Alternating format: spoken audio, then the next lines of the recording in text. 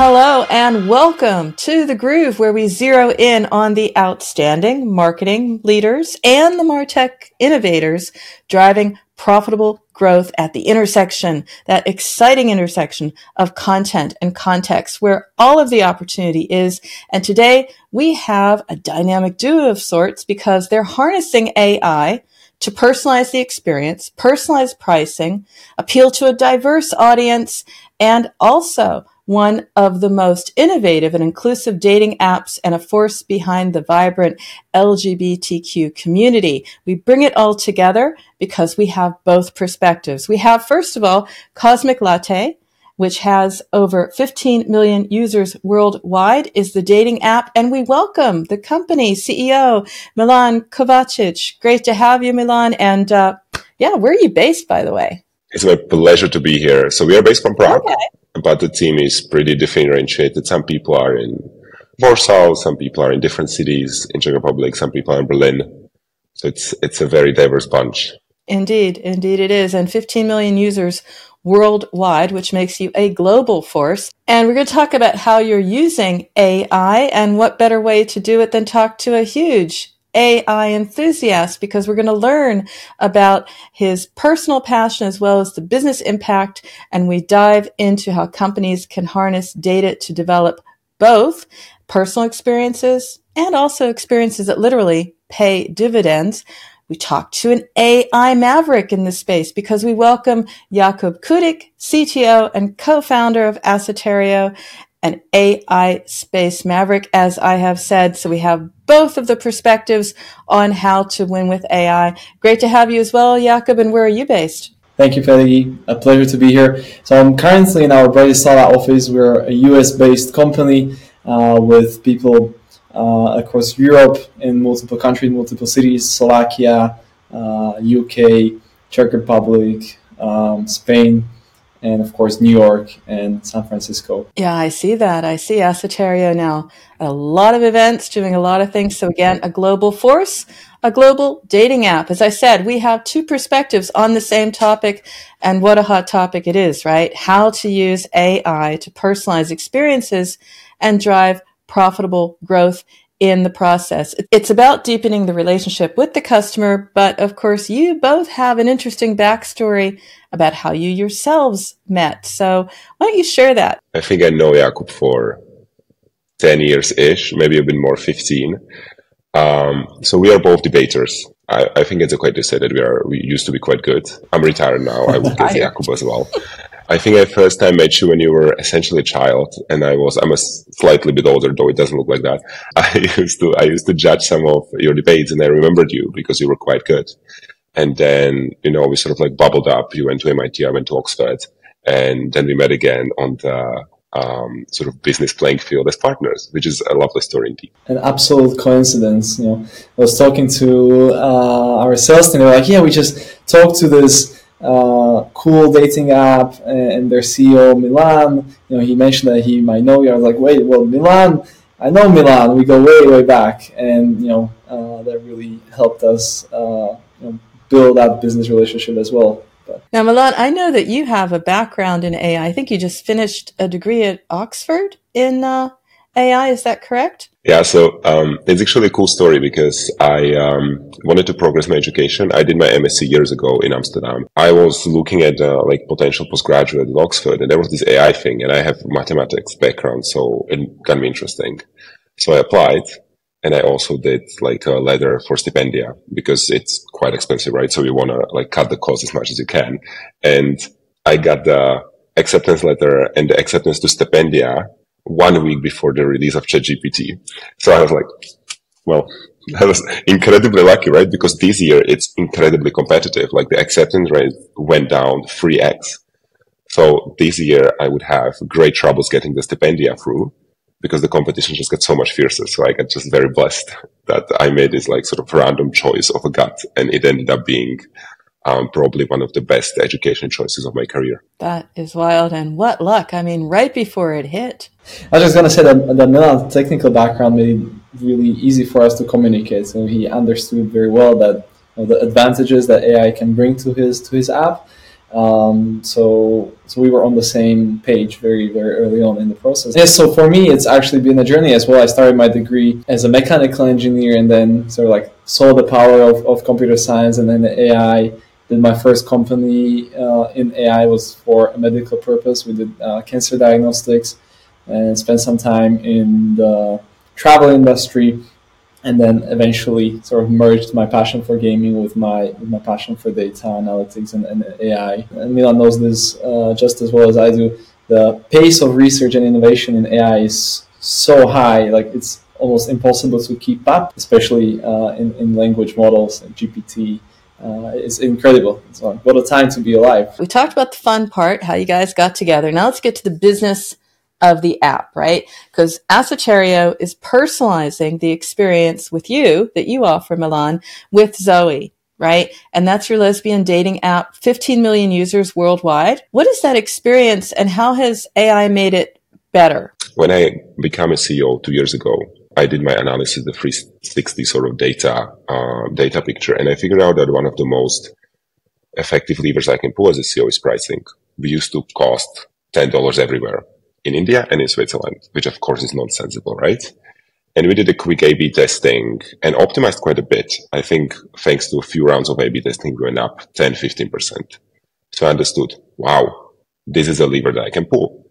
So then when Jakub's co-founder came and started to chat me up about this like AI individualized pricing tool, I was like, yeah, I know this works. I know this is a lever that can like deliver value. So it's not just like pure numbers and moving the P&L, which I mean, of course, that's my job, but it's also the like benefit to the community and, getting a little bit more equality in terms of access to our premium features. So that's how we use Asoterio. So it's really, in a way, you're helping your community. You're treating them as individuals based on the fact that they really have very personalized pricing. I'm sure they have also personalized messaging and other aspects of the service as well, but it starts with the accessibility, enabling access. Of course, theoretically, you could like have a workaround and do it either manually or have a decision tree somewhere implemented, but it's just cumbersome. It takes forever to adapt. And also, I mean, we operate on over 100 markets, so the level of granularity is just not feasible for a company that is in the scale-up phase. I mean, AI makes it quick and rather precise. And how it works, and like building on your point of being inclusive. So if you are a poor student and you are running an Android phone of an old model, then we give you a very low price. And if you are somebody who has the newest iPhone 3 weeks after release and you are logging in from central Manhattan, then, I mean, you can probably offer to pay more and then, everybody can participate in the community. So I really see this as, to a certain extent, equalizing tool. Exactly. The price becomes more fair. And this is not something that's new, right? We see this everywhere. We see it in Netflix pricing. Even some countries in the Nordics have fines based on people's income. And as you said yourself, it's about being fair to your audience, understanding your audience. This audience can afford this can afford that. Jakub, I have to ask you though, Milan, of course, he does focus on this, and not many marketers, understand where they can tap into the superpower of AI.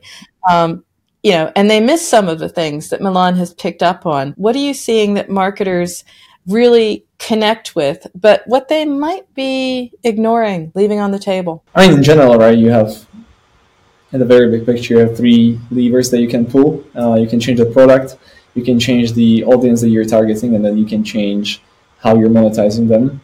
So changing products is difficult and lengthy and unpredictable, whereas for UA, changing audiences and UA campaigns is something that UA managers and marketers do on a daily basis. It's sort of this very interesting mix of art and science, of experience and data. Monetization is a lot about data. It's a lot about experiments, because you control a larger part of the environment. Asoterio does 2 products. One is personalization. So that's the product that Cosmic Latte and Zoe is using, and obviously requires an understanding of the management and some sort of an AI strategy. It requires there to be data collection in place, because these machine learning models train on user-generated data.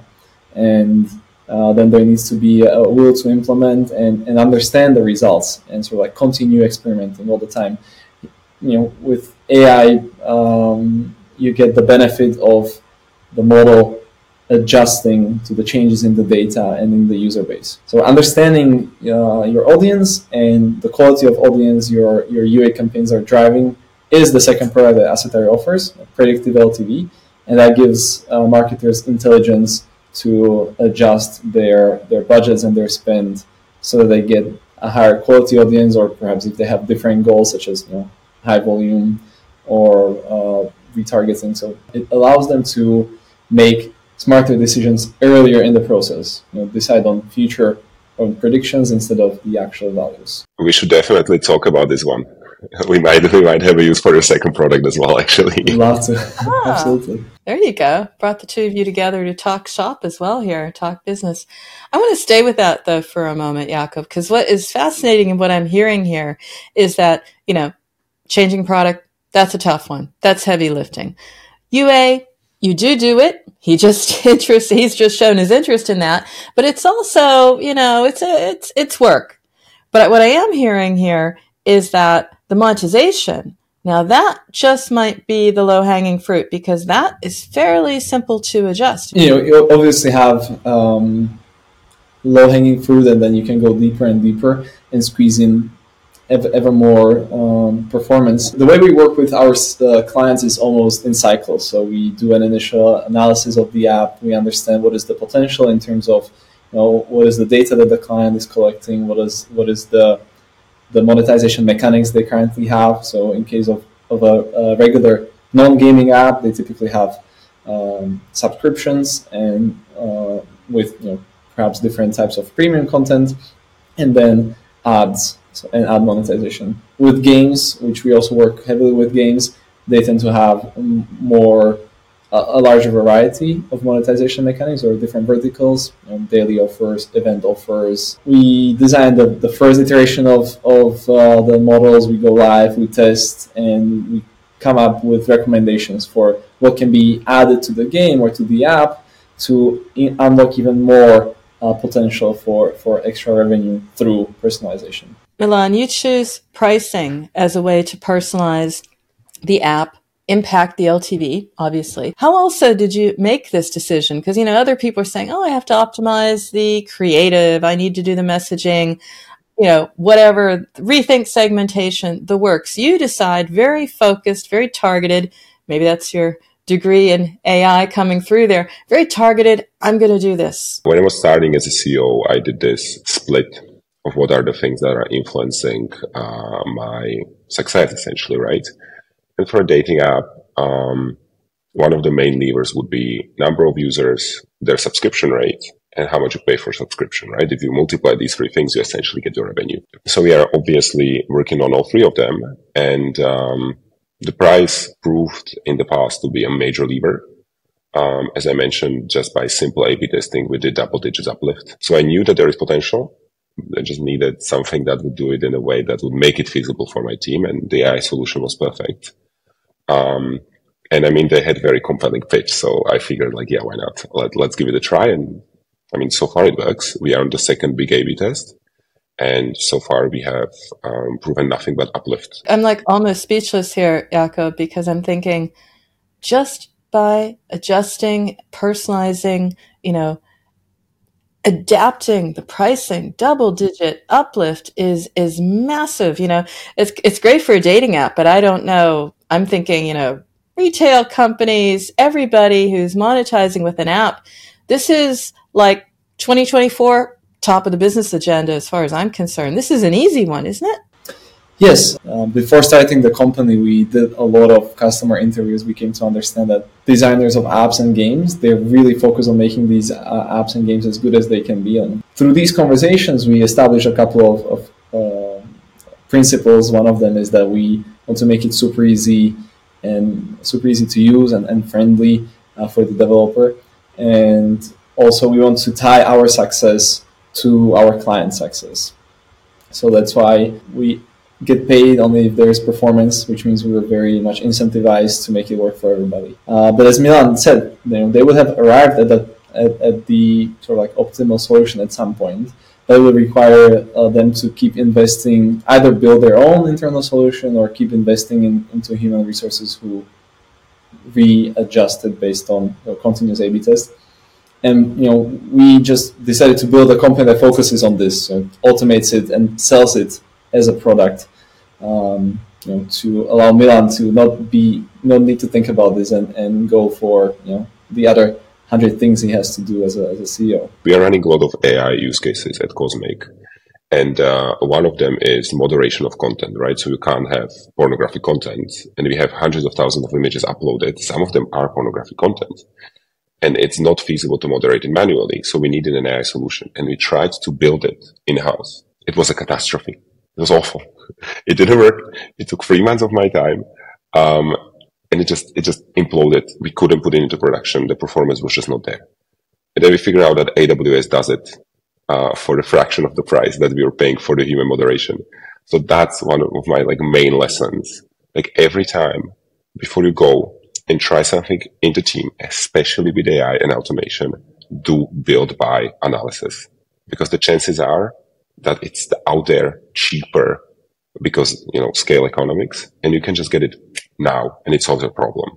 Super important. I have it in front of my desk, printed in the big letters, build or buy. It does pay to see, has anyone else done this? Someone else doing it? Do I need to build it is the question. I want to get to a larger question about AI because you just can't ignore the numbers. I mean, it's great. You have double-digit uplift. That is fantastic for you. But then you've got this huge body of research around what's going on in AI. And guess what? Depending on the analyst, between 60 to 80% of projects flat fail. What is it that you have to deal with and understand and expect to say, okay, it's going to start off, it's going to be a tough one, but it's going to pay off in the end?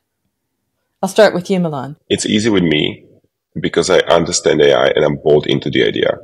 So when I saw the first numbers from Acetario and it was down, I was like, yeah, okay, it's noise. It's not statistically significant yet, right?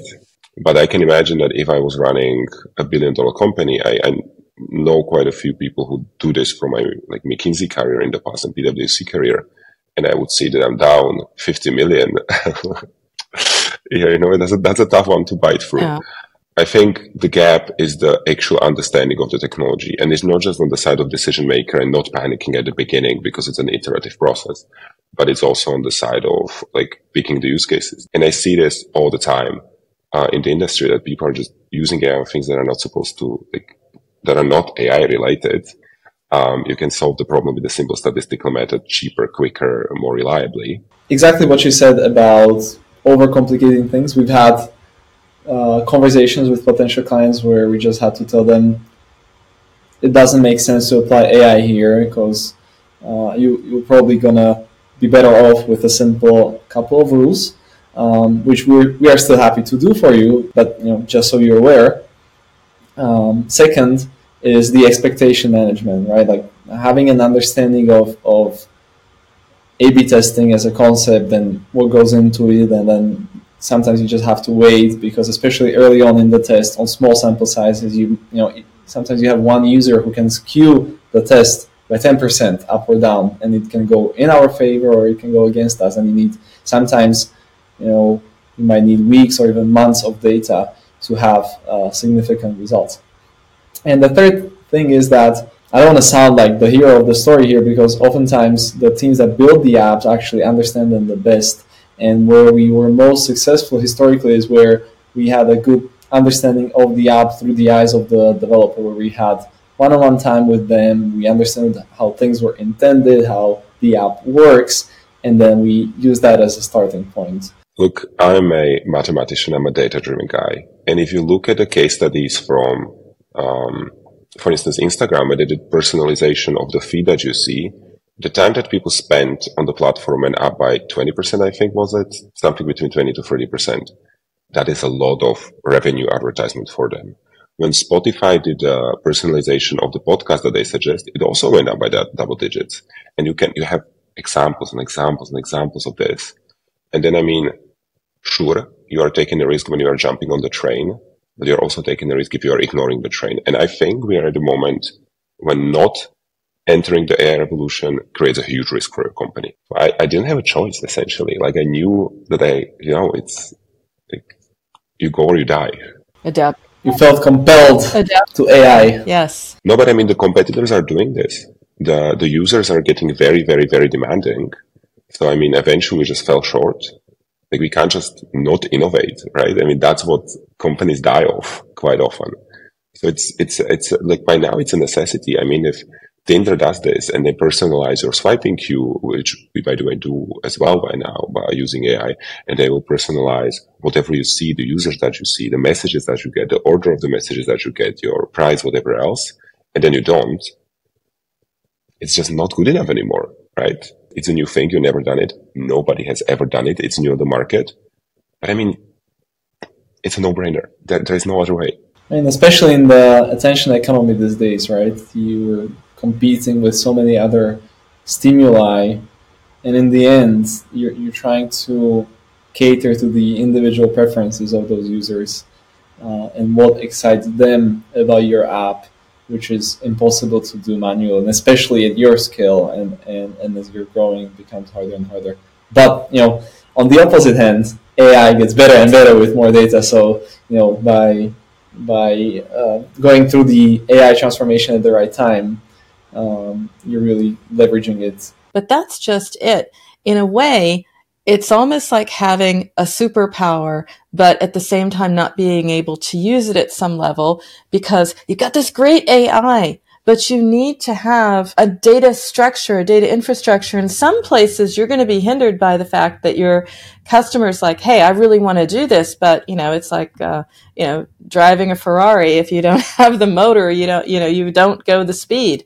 And there's a level of having to get to that point. What do you say to companies to say, okay, here's what you need if you want to really hit the ground running and get the most out of AI? One thing is the quality of the data, and the second thing is the volume of the data. But regardless, the model, the AI is 90% data.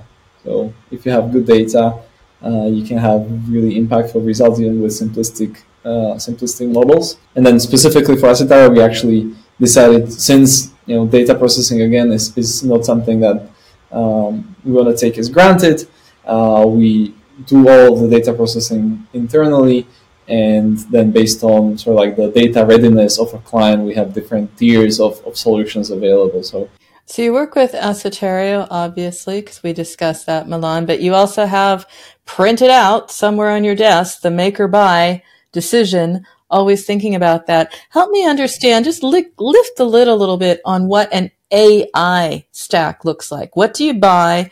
What do you have to resign yourself to making yourself? I think the question is more of what are the things that you want to build in-house? And there are certain use cases that do not have a good market solution yet.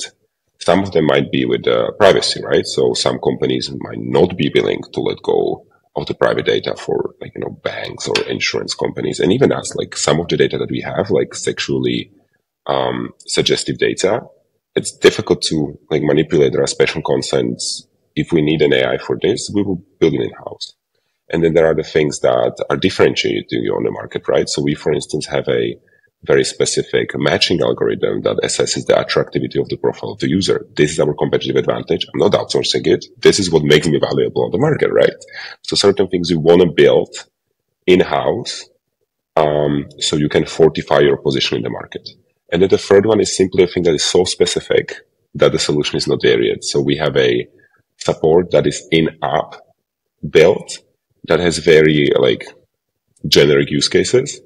And we couldn't integrate ChatGPT or anything else because it just doesn't fit. So we had to build it on our own, but it was very, very, very simplified. We talked about how you work together. It's a relationship. You're a dating app. You're at the center of the core of what relationships are, what's affinity, what makes them click. what clinches the deal when you look at an AI company? What should you be looking for? What you should be avoiding? I mean, when do you swipe left or right on an AI company? I'll start with you, Milan, because you obviously made your choice. What are the criteria? There are the usual KPIs, like what are the implementation costs? What is the performance? How good of a fit that is? What is the risk in terms of sharing the data, etc. And there are well-known frameworks. But with Asetario, it was actually a bit different because, first of all, I think it's quite mutual. Like when we have calls together, we tend to refer to them as the best out-of-company calls we ever had. I think it happened from both sides. Like my guys told me like, wow, this was the most efficient call I ever had.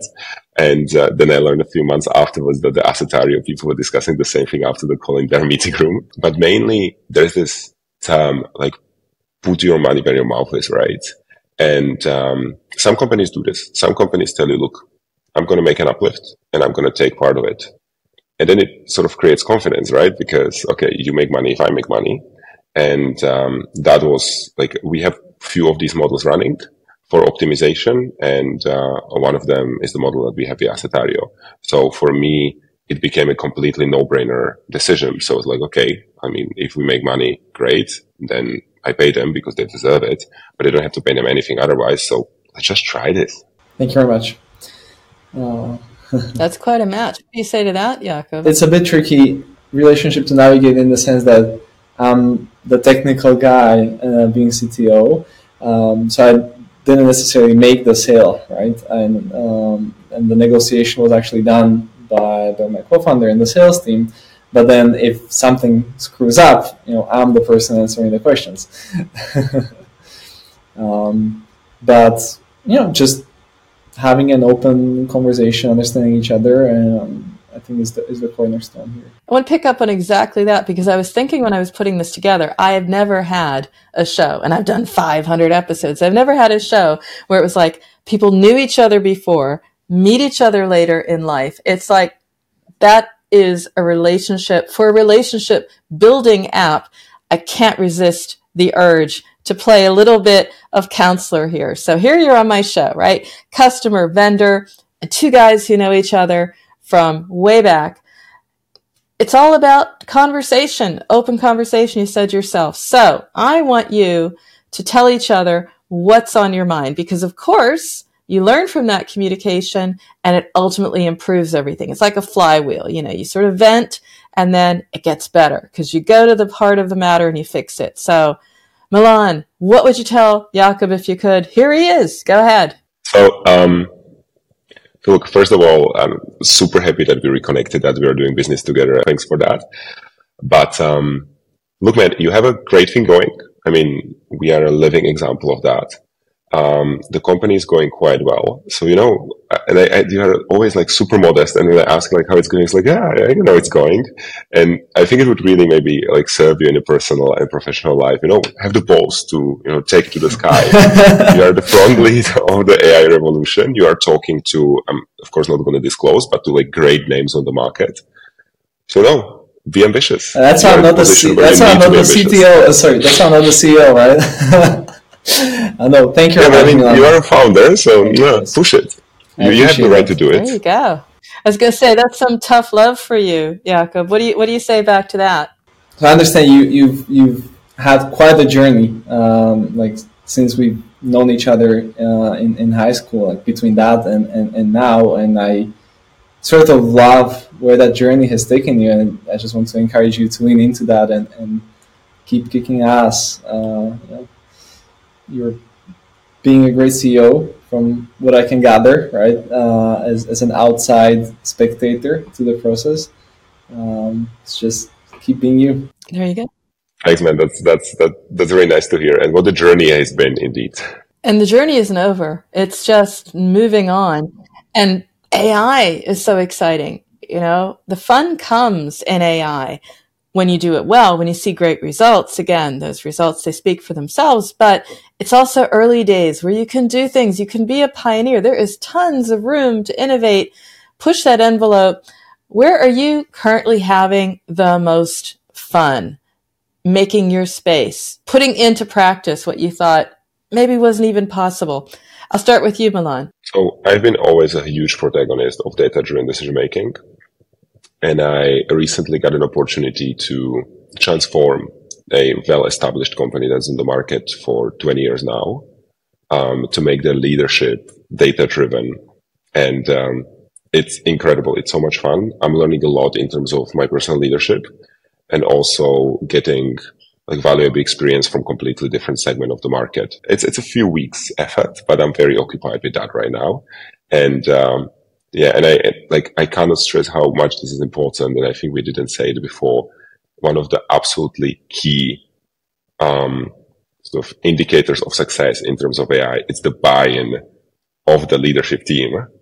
So I'm helping to achieve that, and it's a great learning experience to see how to sort of bend the culture a bit more towards data. So you're transforming in your spare time is what I'm hearing here. That's pretty phenomenal. So I need to wrap it up and talk about what we can expect from both of you, because your hobby is transformation, Milan. That's pretty cool. Jakub, you're thinking about other use cases for AI, and the both of you are, for me, like the textbook example of where this can go. Looking at the low-hanging fruit, optimizing that, going bit by bit, accepting volatility, accepting uncertainty, because the payoff is going to be massive. So what can we expect from Asseterio, and maybe even you yourself, Jakub? We're looking for the next round of financing in 24. We've had success in expanding outside the gaming market, which is our landing zone, but we were working with multiple non-gaming apps, and it's going quite well. So we're actually thinking of how can we make these even smoother, even more integrated for our customers, and what are the other use cases that we can solve for them? Is it the support? Is it the visuals? Is it the game design? Or is it economy, the pricing of items? So it's sort of like constant flow of ideas that I think can be built on our platform. And then me personally, I've been on a journey of from a data science practitioner to a team lead to a leader of teams, and I'm in the startup world constantly learning new skills, hard and soft. But AI remains my passion. Probably tons of lessons and a reason to have you back just to talk about how to build the team, how to build the teamwork. It's hard skills and it's soft skills if you really want to work with AI. It's about understanding, a lot about behavior. I'll put a note. Finding that unicorn data scientist, we could have a whole podcast about that. Yeah, absolutely. The augmented marketer meets data scientist, it's all coming. Data science-driven marketing is what I'm calling it now, rather than data-driven marketing. It is really where things are moving. And speaking of moving, what about yourself, Milan? What can we expect? So I'm, of course, committed to Cosmic. I feel like there's a lot of AI use cases and a lot of people working on that. So if I were to pivot, I would probably go into AI strategy. So what does it mean to make an AI transformation for a company? How do you put together these use cases so it's sensible and it actually creates additional value? And I feel like there is no answer to this, and there's nobody who's doing this. So if I were to jump, I would jump into this space, and with a combination of XCO, Oxford AI, and McKinsey experience, I think I would be the right guy for this. I think I'd raise my hand to ghostwrite your first book. Because that would be phenomenal, I have to say. No, seriously. I mean, I know you're a busy man and you're doing what you're doing, but that's exactly it. If you could just to give back every now and then, I think we would all benefit. And speaking of benefit, I think we've all benefited from having the two of you together. It's like the meeting of the minds here, and so practical. I was thinking at the beginning, this might be over everyone's head, but it's not. It's all the more valuable because we can use what you're talking about, understand it, and hey, even latch on to some of that low-hanging fruit in the year ahead. I mean, pricing is a no-brainer. Right price, right segmentation, right personalization. Everyone can pay for your service. Isn't that great? And you still get dividends in the end. So I'd like to thank you so much for sharing. Jakub, it was amazing. I will have you back on that. Make a note of that for sure. And Milan, thank you, Peggy. More power to you. It's been an absolute pleasure. I had a blast.